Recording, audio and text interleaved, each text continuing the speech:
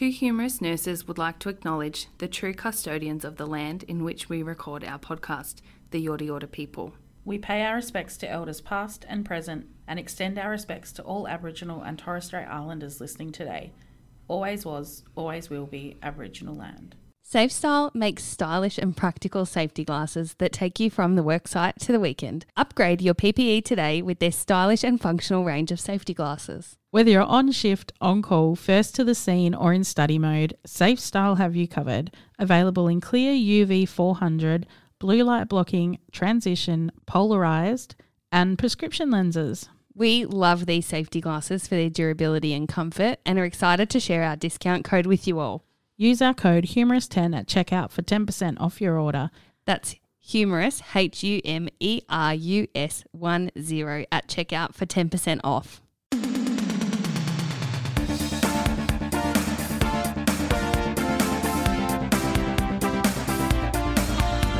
Two Humorous Nurses with Kelly and Alicia. The podcast that doesn't give ondansetron to patients with a bowel obstruction because that's shitty. Welcome to Two Humorous Nurses, where we plan to bring you funny, informal, conversational chat about all things nursing. Today I'm flying solo because Alicia's got issues. No. No, she had something come up and we decided we were just going to plow ahead anyway. So today we're talking about palliative care. What is it really? And I have Sarah, who some of you might know, who is my former colleague who's on maternity leave, how rude, and our friend of the pod. Yeah. And she's been bugging us for the whole 3 years. When am I going to be on the podcast? When am I going to be on the podcast? And now she is, and she's nervous as all hell. Nervous. I've made so many notes. She's like, I've made a couple, and she's 3 sheets of paper in front of her. If anyone... Actually, no, there's 4. No, but the last one's like that's not. Oh, okay. Yeah. All right. But that's, if anyone knows me, that is just typical me. Yeah. So Sarah is a palliative care nurse consultant. Is that what that's what it's called? Clinical nurse consultant. Clinical. Oh, fancy. Yeah, fancy. And an oncology nurse. I didn't put that in originally, but I'm like, you are an oncology nurse. Welcome. Thanks for having me.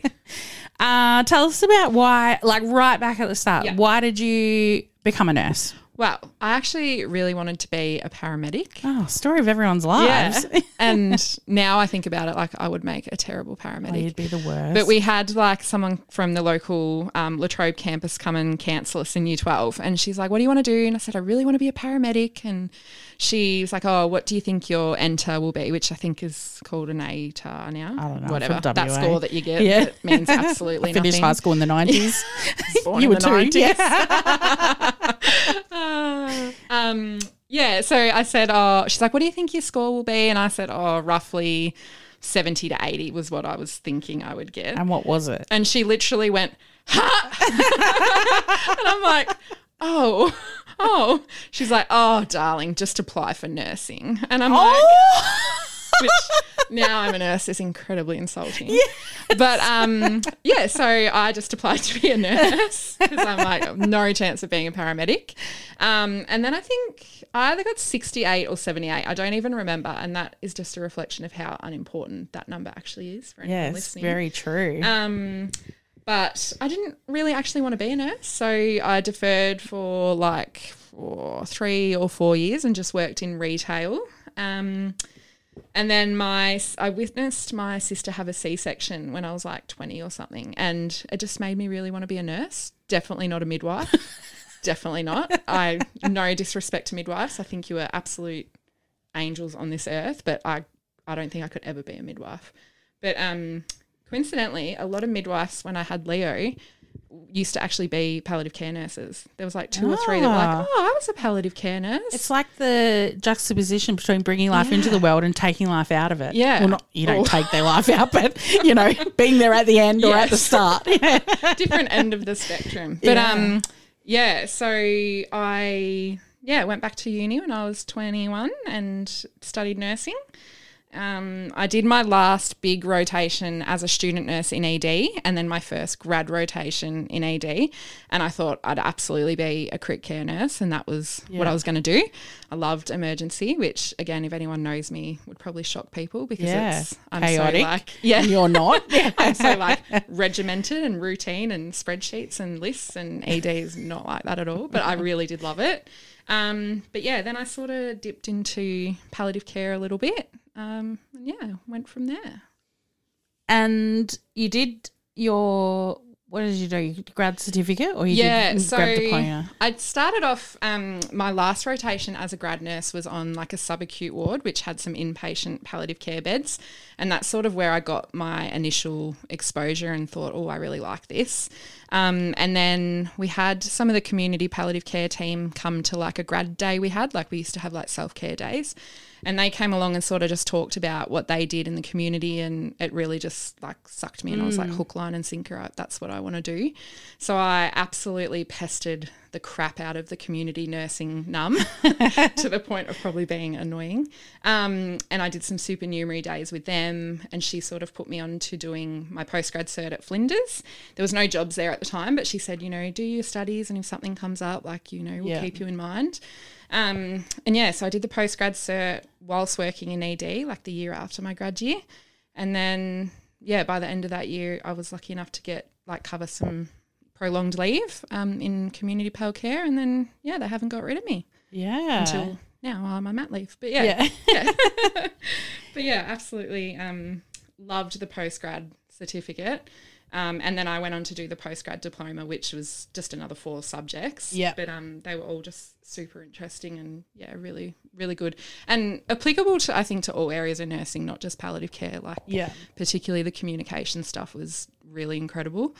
But yeah. Tell me what palliative care is, because when we say to patients, I mean, I always say to patients, do you want, like, you know, you have metastatic disease, we need to do a referral to the palliative care team, we need to do it early so you can form a relationship, blah, blah, blah, blah, blah.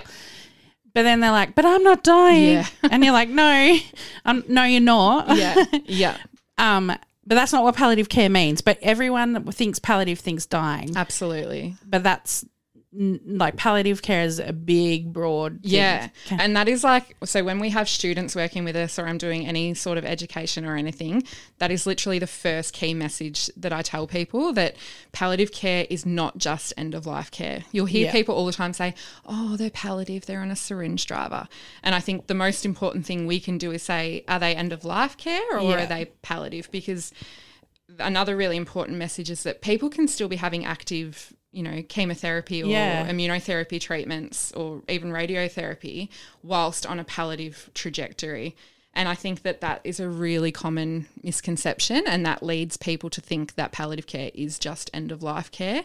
It's absolutely not. It is such a huge umbrella of care. It's symptom management, it's quality of life, you know, it's caring for the carer. And that's, I guess, what community palliative care is helping people to be at home and helping them to be well, helping them to, you know, live their life and to do the things they enjoy. And obviously when it does come to that time that they're deteriorating, end-of-life care is a huge part of what they do as well. And community palliative care helps support people who do want to die at home rather than in a hospital or aged care setting. I should also add, community palliative care also caters for people in residential aged care because that is their home. And yes, I didn't know that until you started working with us and we had a nursing home patient.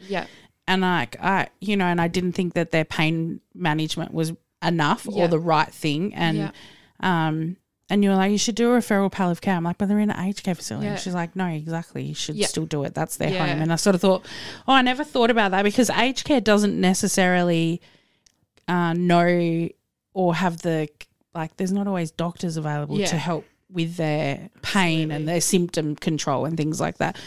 And we do a lot of preemptive, and that's how we sell it to them. We're like, we're trying to keep you home as long as possible with support because eventually your symptoms are going to become to the point where you need Yeah. more help.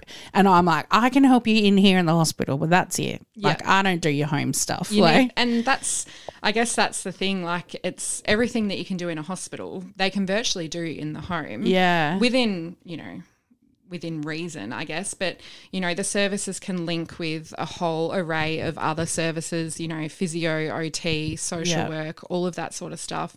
They liaise with your oncologists or, and the other important thing is it's not just for malignant patients too.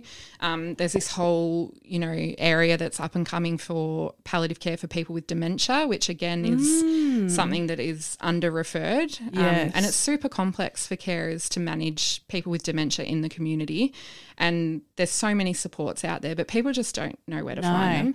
And that's where being linked with a service like community palliative care is really helpful because they are sort of your coordinators and your centre, and they can reach out and get you everything you need. Like, that's a really good point, that it's not just for people with cancer. Yeah.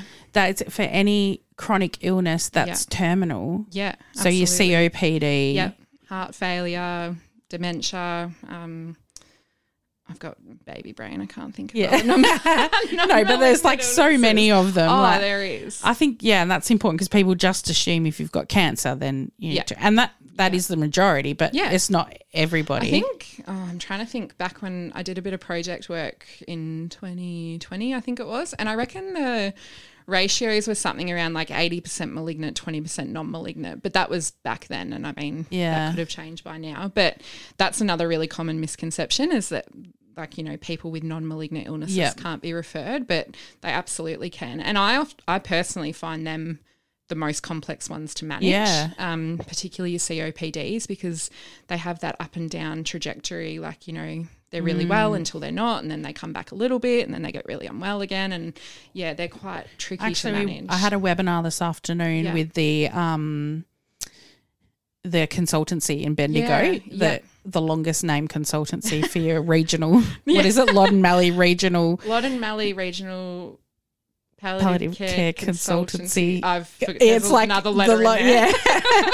And they showed the trajectory of, from like well to death for people, like traumatic. So it's like fine and then down. And then, it showed like chronic, like COPD, how it's literally up and down. So cancer's like a really steady decline. And there was something else, and it was like sort of all over the place. I think they have one for dementia. Yeah. So there was 4. And I thought, that really, it just shows that there's always a time and a place for these, things. Services, and that there's a lot out there. Yeah. That people don't know about. Yeah. And so every like health region has a palliative care area. So like even with the Loddon Mallee one, they showed how many different areas had community palliative care. Yeah. It's quite timely we're doing this today, actually. I only watched it this afternoon. I had the Loddon Mallee Special Interest Group webinar. I was awesome. I zoomed in on that. It was a palliative care consultancy group telling us about what they do. Yeah. And I was like, that's really, they have nurse practitioners and everything. Like we just recently had a patient and she prescribed antiemetics and things for him that he couldn't, because he couldn't get into his GP. Which is so common. Story of our lives. There's actually there is a need. So we know in our area that there's massive gaps with the GPs, and I'm sure it's the same everywhere.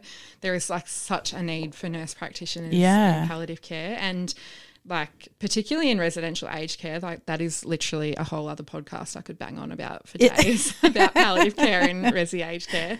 But the doctors and the access for those residents is so poor. Yeah. And it puts so much stress on those facilities and those staff. And good palliative care and good symptom management should be their bread and butter, because sounds terrible, but my nan used to call nursing homes God's waiting room. No, exactly. And it should be, it should be their gold. It should be what they aim for. Yeah, absolutely. But that access is an issue. No, of course. Yeah. I mean, it's an issue for us healthcare workers who know how to use the system. Yeah. So imagine if you're like incapacitated or you have limited ability. Like anyway, that's a whole that's a whole other podcast. That is a whole other I've been rolling around in my head thinking, how can we do that? But anyway, what's your favourite part about being a palliative care nurse? I mean, I know you love it because like you bang on about it all the time. All the time.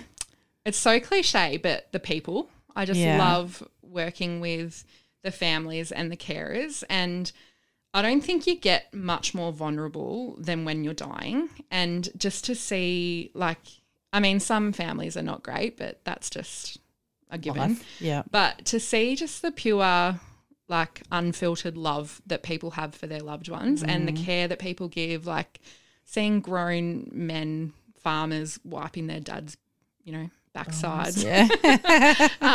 And, stuff like that they would never do, but they just have so much love for this person.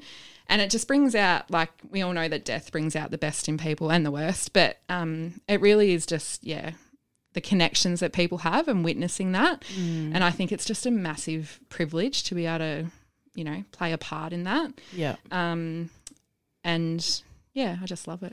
I think midwives get all the glory because you bring new life into this world, and it's a beautiful experience. And we won't talk about the stuff that could go wrong in those moments where brand new life is not there or things go wrong. And we've both had not pleasant births, so we we know how that can go.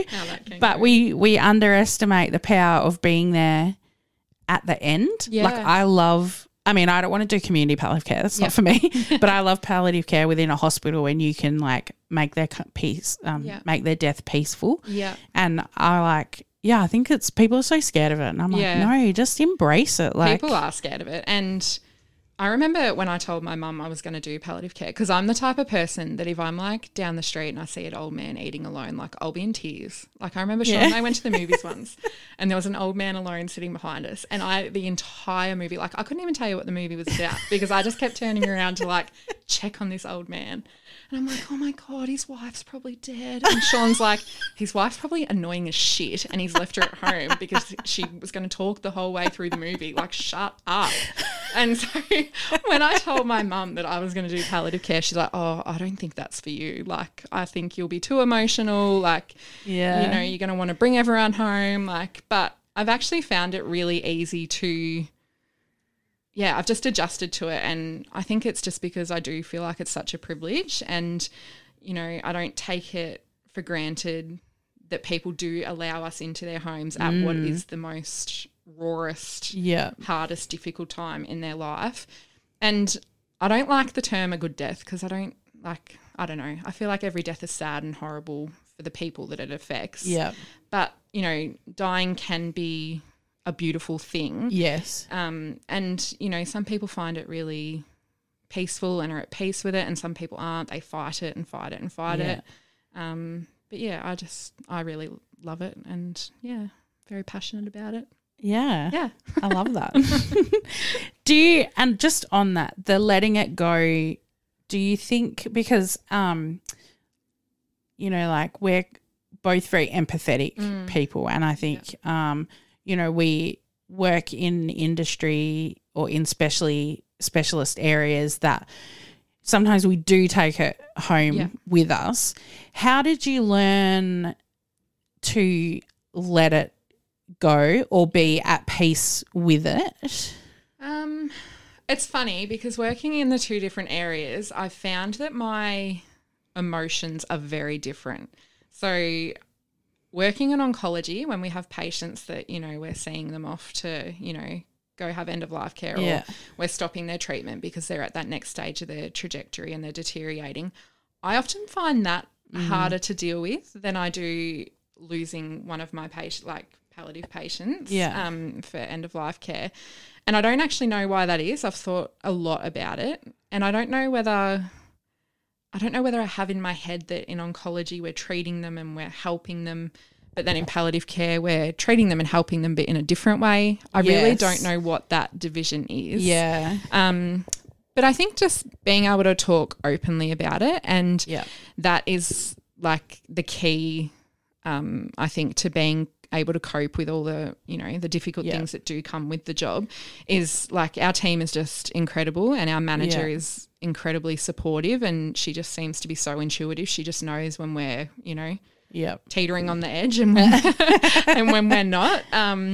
And I think just being able to speak openly about, things that might be triggering you or affecting you. I think the ability to, decompress after a shift is really important. Yeah. How much time do you spend sitting in your car in your driveway? A lot. I feel judged. I think the longest I spent sitting in the car after work one day was about 45 minutes, I reckon. Yeah. And just put the seat back. Yeah. And then sometimes Sean would come home and I'd be like, oh, God. Better get out. Look busy.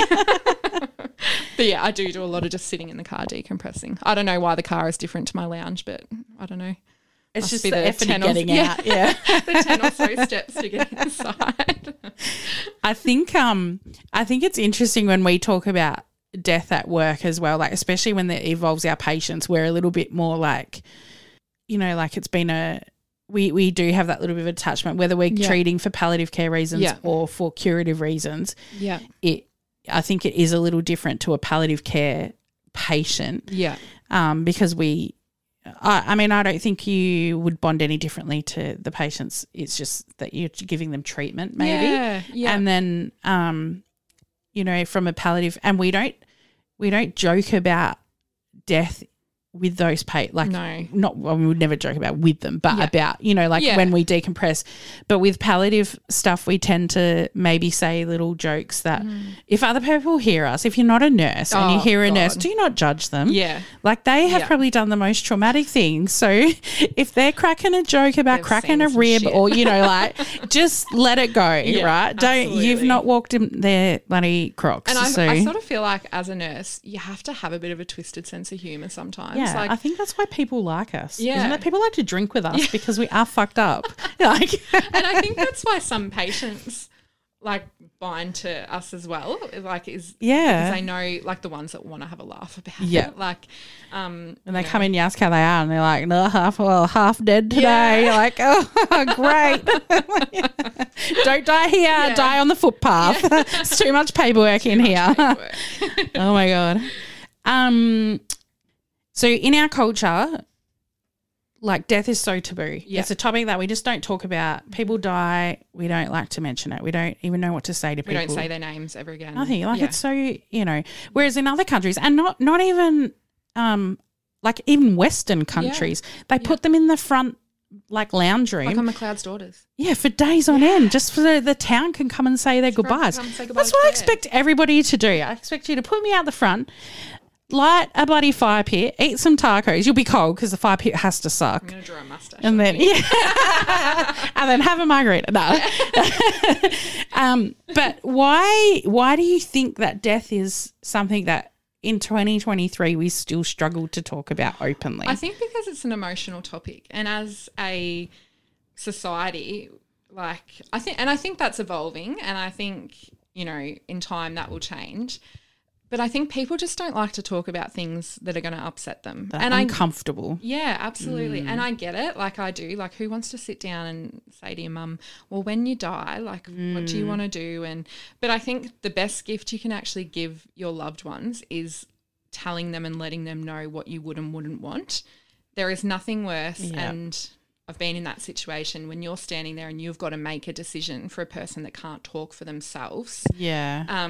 There's nothing worse than not really knowing what that person would or wouldn't want. And then you're the one that has to live with the repercussions of that. So, if you were having a conversation with your mum or your dad or grandparents, friend, partner, whoever, and you should be having these conversations with everyone, no matter how old you are, because shit happens. If something horrible happened to you, would you want to be left in a unfunctionable state? Would you want to have to rely on people to give you 24/7 care? And they go, oh, God, no, I wouldn't want that. Or you might think they wouldn't want that and they say, oh, no, that'd be okay as long as, that's fine. I can blink. We'll be right. Yeah. Put me in the front room. I think that is the most important thing. And even the little things what music you want to play. I remember this one patient that I cared for, she'd had this whole conversation with me about the music she wanted, and I'd said to her, have you spoke to your family about that? And she said, no, because I'm afraid to, because they'll get upset. And I said, well, that's okay, but they might want to know. And she still couldn't bring herself to do it, and that was fine. That was her prerogative. And then she passed away, and one of the daughters rang and she said, oh, Mum told me that she told you what music she wanted, and we never talked about it. She couldn't, and I'm just wondering if you remember. And I'm like, yeah, I remember. And, stuff like that. It doesn't have to be about the nitty gritty stuff. Sometimes it's the little things that are really important to talk about, because they're the most important things. But yeah, I think people think that palliative care is just about dying, but it's really about living, and that's where good palliative care and good community palliative care comes into it, because it's managing those symptoms and caring for the carer. That's a huge part of what community palliative care does as well, is supporting the carers, making sure that they can live well and do the things that they love, spend time with the people they love, and stuff like that. There's a great video on YouTube, and I think I've talked about it in a previous thing, the 1,000 days. Oh, yeah. What would you do if you only had 1,000 days left? Yes. I remember, I think we watched it together when we were doing some education or something. In a webinar or something. Oh, and we were so emotional. Yeah. It's the people walk past and it has says their how numbers. many days they have left. And 1,000 days is literally 2 and a bit years. Imagine knowing... Is that right? 3 and a bit years. Oh, my maths is terrible. If you only had 1,000 days left, how would you spend it? And it's when you have a terminal diagnosis of whatever, whether it's, COPD or cancer or anything, just that doesn't mean you're going to die immediately, but it may mean you only have 1,000 days. So how are you going to spend that? And if palliative care at home, whether that's just some support for the carer or support for you, or bringing in a shower chair because you can't stand anymore, or some nutritional support, then that might make those 1,000 days better. And that's a good video. I'll link it in the show notes, but it's actually worth watching. It's a beautiful, it's quick. It's only a couple of minutes. It's very insightful and quite confronting, actually. Very confronting, But I think the best way to put it, if you had 1,000 days and good palliative care started on that first day, could get you to the 998th day, living your best life. Yeah. And then 2 days of, end of life care. Yeah. Then absolutely consider it as an option. I think so many people are quick to push it away because, again, they think it means, I often say to people, dying. When you go for that initial visit and you're introducing, and you can tell they're just a little bit standoffish, and I often say people think we're the Grim Reapers, but we're really not. We're here to really help make your life easier, and that's exactly what it is. That's why I always say it's support. It's like they're doing the job that I do in here to help you within the hospital. They're doing in the community, in your home, with your family. Absolutely. It's just. And I think during COVID, community palliative care played such an integral part, because, people were in hospital and they weren't allowed to have people visit, and those multidisciplinary discharge meetings and all of that, it didn't happen. And the discharges home was so complex because, we didn't know that there's steps at every entrance because OT couldn't go home and do the visits, and it was really hard. But you go into the home and everyone can be there and you can have those conversations, and it's so important to go through all those bits and bobs. And during COVID, did you find that more people died at home than in the hospital because they could have their family with them? So I was doing project work for a big chunk of COVID. That's very so true. I can only sort of pass on, I guess, the last year and a bit, really, which COVID was still a thing and restrictions were still a thing. But yes, a lot of people who were otherwise very, very unwell and probably would have and maybe should have been in hospital were choosing to be at home because they could be at home with their loved ones. They didn't want to come to hospital and not, see their loved ones for the last time. I can't remember the statistics off the top of my head, but a huge number of people choosing to die at home instead. Can you tell us about dying at home? Because I don't get it. What do you do? So basically you do everything that you do in a hospital. So community palliative care play a huge role when people want to have end-of-life care at home. There's so much coordination that goes into it, organising all the appropriate equipment so they can get things like hospital beds and, providing continence aids and every big thing you could think of, down to the little things like a basin and a face washer so that they can have bed baths and stuff like that. Obviously, when people are needing subcut meds at home, that's part of what the team do as well, and that's often educating the families how to give them. Obviously, the nurses can only be there for an hour out of 24 hours, and the rest of the time it's up to the family. They're the ones there overnight, giving the care and giving the subcut meds and all of that. So, and syringe drivers, managing all of that, manage pretty complex symptoms at home, nasogastric tubes, fluids if needed. Lots of stuff, more than I can even think of off the top of my head. Another really important part of providing end-of-life care at home is educating the family, and again, about all the big stuff like giving medications and symptom management, and they might have pain and nausea, but you've got to make sure that you've educated them about secretions and things too, because that's going to happen in the middle of the night, and if you haven't explained that to them, it's going to catch them off guard and they're going to panic. So really just thinking about every possible scenario and then accounting for it. The other big thing we educate families about is what to do if someone, when someone dies at home, when someone actually passes away. And that might actually differ depending on your organisation's policy.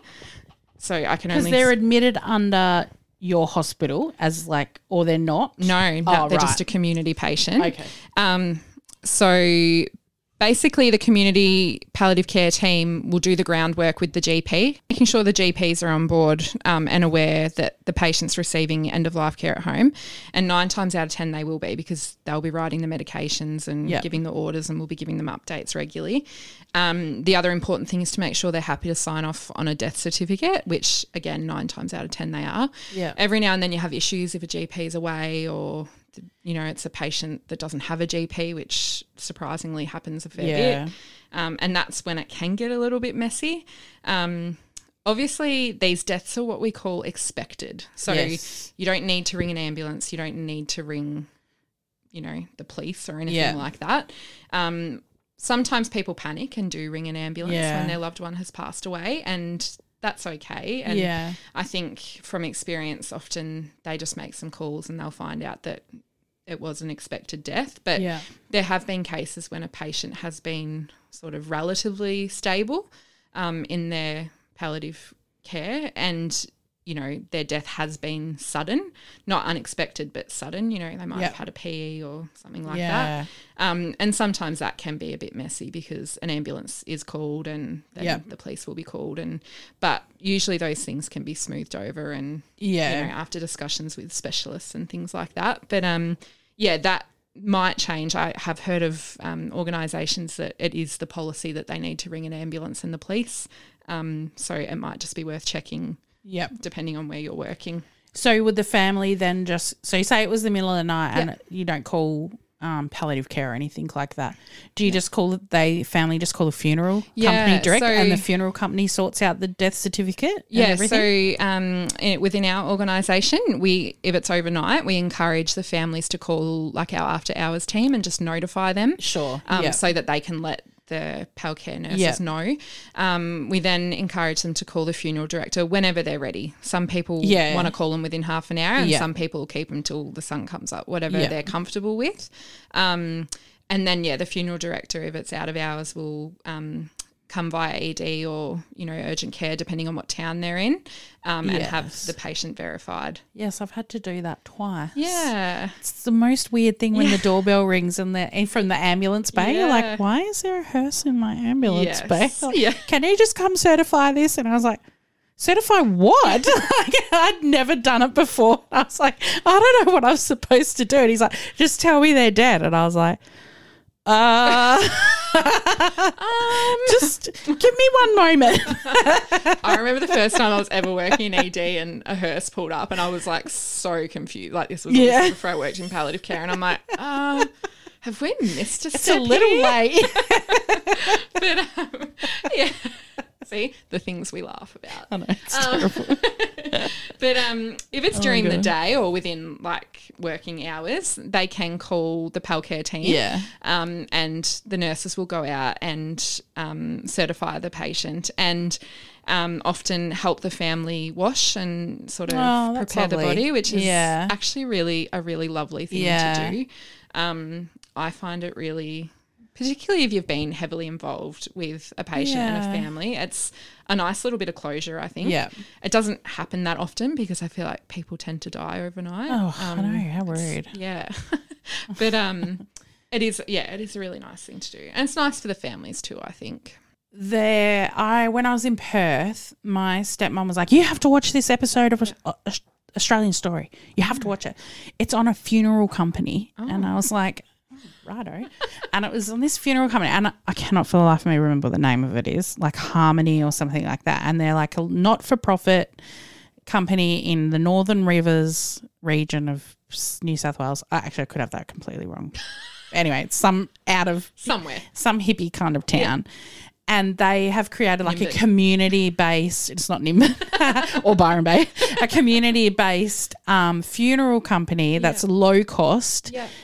If you can afford, you pay, I think it was like $250. If you can't, then people's that have previously paid. And they go in the home and they prep the body. They do the whatever they want them to do for the like one person that died was an artist and he wanted everyone to paint his coffin, and so they just got a cardboard coffin because that's what he wanted. And like, and Do you it know was- that they're actually not that cheap? No, I know they're not as cheap as Yeah. I was expecting them to be. That's what they were saying. I They're had like, a patient that was adamant on having a cardboard coffin, and then when he found out how much they were, he was outraged. oh, he's like, just collect some boxes from Bunnings. I thought, oh, that's such a beautiful, because funerals are so ridiculously Oh, they are. overpriced and they're stuffy and gross. And It's like weddings. oh, As soon as you add, as soon as yes. you say funeral, it's like dollars. Yeah, it's like you need a $10,000 Yeah. casket to be buried in You or need- burnt in. You need gold handles. I was like, it's too bad you can't rent one, be in it, and then get chucked in the like. Anyways, maybe I'll start my own company. So probably make a lot of money from that. yeah, I don't have this in the questions, but the way you were just doing the whole talking about when people have died in the home and you can go in. Yeah. Palliative care doesn't just stop when the patient dies either, No, do you? have a absolutely whole bereavement part of it too. Yeah, so that's a huge part of what we do as well. So bereavement follow-up and support. And, you know, some people, you'll ring them, you know, we often ring sort of after the patient has died, and depending on when that is, it could be within 24 hours. Yeah. It's a weekend, you know, whatever. But we ring and just check in, offer our condolences, and you know, just see if there's anything in that immediate instance that we can do. We then sort of follow up within a couple of weeks after that and offer a home visit where we actually go and have like a bereavement visit. And again, that gives us a chance to assess how that person is coping, how they're managing, or people, I should say, because often it's more than one person. And, you know, offer resources and that sort of thing. And then we follow up again at the 3-month mark and again at the 6-month mark. Yeah. If there's any red flags in that time, we send off referrals. We do more intensive follow-up depending on what they need. And then at 12 months, we send a card to say, you know, that we're thinking of you. We know it's been a year and that sort of thing. Some people are fine. Some people don't want anything. Yeah. Some people you ring and they'll be like, nah, I'm fine. You know, I'm good. I've got good family support. Other people you ring at 3 months and they'll be fine. You'll ring at 6 months and they'll be fine. And then at 9 months, they ring you and they're in an absolute mess. Yeah. And that's the other important thing. We stress to them all the time. You can ring us anytime. Our care hasn't just stopped because, you know, your loved one's passed away. So, yeah, that's a big part of what the service does as well. Yeah. And I think that is important for some people because not everyone has family support. Not everyone has people that, you know, check on them.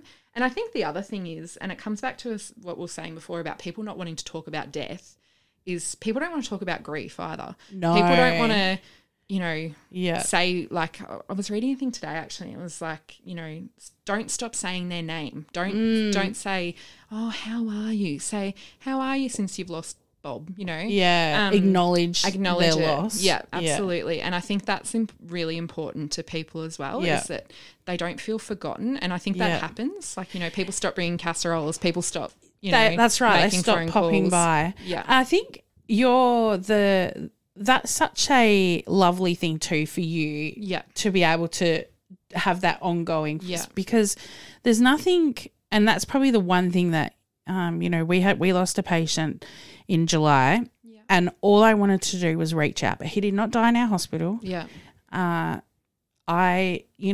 not my job to call the family to make sure they're okay.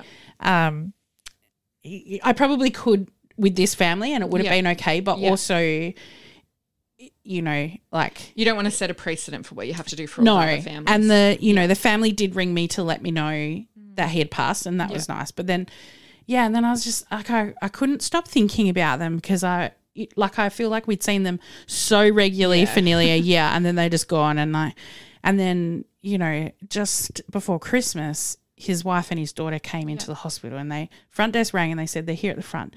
Can you come out? I was like, send them down, and she's like, no, they can't come down. And I was like, oh. And so when I went to the front, they stand there crying. So I'm crying before I even get to them. And I was like they brought, a card and they brought his funeral things. And his funeral happened really quickly too. So we didn't even get a chance to – I missed it online. And, like sometimes I would never attend a funeral unless the family asked. But being online, it's actually quite nice. Yeah, you can could see it. Yeah. And then, and she brought chocolates and she brought a little Christmas thing for Amelia because she always bought something for Amelia. And she was just said, I can't come down there. I'm so sorry. And I was like, I can't believe you've come over here. Yeah. She said, well, it's taken me all year. She was just like, I couldn't come any sooner. And I said to her, I'm so glad you came. I wanted to say I'm so sorry and give you a hug. And it was really lovely to say, and I haven't, it hasn't hung around with me since. But not everyone wants to do that. I know there's one person in our community and I will literally leave I left Woolworths the other day because I saw they were in there and I was like, I do not want them to see me because I know they don't want to see me. Yeah, we're too triggering for people at times. And that happens in palliative care too. I have rang people for bereavement follow-up and they've just said, look, I'm doing okay, but your calls are a bit much for me at this point. Yeah. I know where you are and I'll ring you if I need you. And that's okay too. Yeah. People are allowed to set boundaries. Yeah. And that's, that's ballsy for them to say too. Yeah. God, yeah. Yeah. I would just be like, oh, no worries. Okay, thank you. And then talk to you in 3 more months. Then hang up and cry for 3 days. And then when you rang the next 3 months, oh, I'm so glad you called. And I don't know if this is everywhere, but your service also held a ceremony, don't you? A yearly thing where to acknowledge everybody. Yeah, which is beautiful. And COVID sort of put a different spin on that, but we adapted and did it differently, which was still really beautiful, but not the same. But that, again, is just a really beautiful way to bring everyone together. They read out the names of everyone that has passed away. And everyone's invited to light a candle and, people come and just really love it. And I think it's really good for us as a team as well. It's quite nice to see everybody and there's no pressure around, going up and having conversations with people. They approach us if they want to and they don't feel pressured to come to us. And it is really beautiful. And they've done some amazing work in the bereavement area over there. They also have a bereavement walking group, which is amazing, which is set up purely by that team. And, some great friendships have been formed from that group. And, that's just, really good. I think that's something that we like you said, the grief, we think of palliative, well, not even palliative, just dying. Yeah. But then we don't think of that impact of grief and how, because that grief affects everybody. I mean, some people can get over it, and I don't mean get over it just to get over it, but I mean the grief to a point where they can live their life again very quickly. Yeah. Whether they've grieved while they're in that palliative phase. Yeah. And then it's a relief and they can move through the phases really quickly. Yeah. Or they're stuck in it for years. Oh, yeah. Especially I think if the death is quite quick and, they think they have more time or, And I think we're going to try and do it. We've got quite a few death care type topics coming up, and I think grief is something that we're going to have to try and cover, even though it's hard to talk about. Yeah, it is. But I find grief really interesting as an emotion. Because people just handle it so differently. And one of the most important things I learned in my postgrad cert, we did a whole subject on communication, where if anyone is thinking about studying palliative care, I really highly recommend the Flinders course. It's just incredible. And you actually do a 2 or 3 day intensive at Flinders University where you do simulations around communication. And one of the most important things I learned from that was, and I use it in my everyday life, not just at work, is that how people treat you and how people act is more about how they're feeling than what they think about you as a person. And that applies so strongly to grief. And anticipatory grief more so. I think that people don't really realise they're grieving before their loved one has died and how that can affect them as a person. People often say, I'm sorry I spoke to you like that the other day, or I'm sorry that I did this, or, I'm sorry that I snapped when you called. And it's oh, God, it's and that probably happens a lot with dementia and Alzheimer's type patients where they lose the person before they die. Yeah. And that grief. So by the time they have passed, it's probably more of a relief factor than it is the grief. And I think burnout is a huge thing for people caring for people with dementia. Is intense. Oh, yeah, absolutely. It is. Yeah. And that's and that's another really good thing that Community Pal Care do as well, is linking in with Carer Support and Carers Gateway, which are a really great resource. That's, as I said, caring for the carer is a massive thing. Yep. No, that's very interesting. What advice would you have for nurses who are thinking about going into PAL Care? You mentioned Flinders Uni for your post-certificate. Yeah. I think if you have an interest in it but perhaps haven't done any work in the area, it's definitely worth, seeking out some experience in the area. Make sure it's your cup of tea. Yeah. Because it's not everyone's cup of tea. Yeah. Like I said, midwifery is not my cup of tea. Yeah. It's important to, I think, find your feet and gain a bit of experience in the area. Make sure that you do cope with it emotionally. I remember I was working with someone once and we were sort of preparing a body, and they said to me, they're like, I just don't know how you want to do this for your career. I don't know how you want to do this. And that just reflects that, everyone is different. Everyone's built a bit differently and copes with things a bit differently, and views it as I view it as a beautiful thing, and other people don't, and that's okay. But I think absolutely getting some experience. So PEPA or PEPA, I never actually really know what PEPA is a really great placement experience. I think it's palliative experience. I can't even remember what it stands for. But you can apply to do a placement through them, and they match you with a service. And I believe that you can do half the placement in an inpatient setting and half in a community setting. Oh, that's cool. Or with a consultancy service. So I highly recommend that, and you can literally just Google that, and I think you just send them an expression of interest. Just live Google what the PEPA stands for. Program of Experience of the Palliative Approach, I reckon. Wow. Am I right? I should know. That's embarrassing that I don't. Keeps coming up, Peppa Pig. I mean. Oh, yeah. Peppa Pig. Some live music while I Google. Palliative.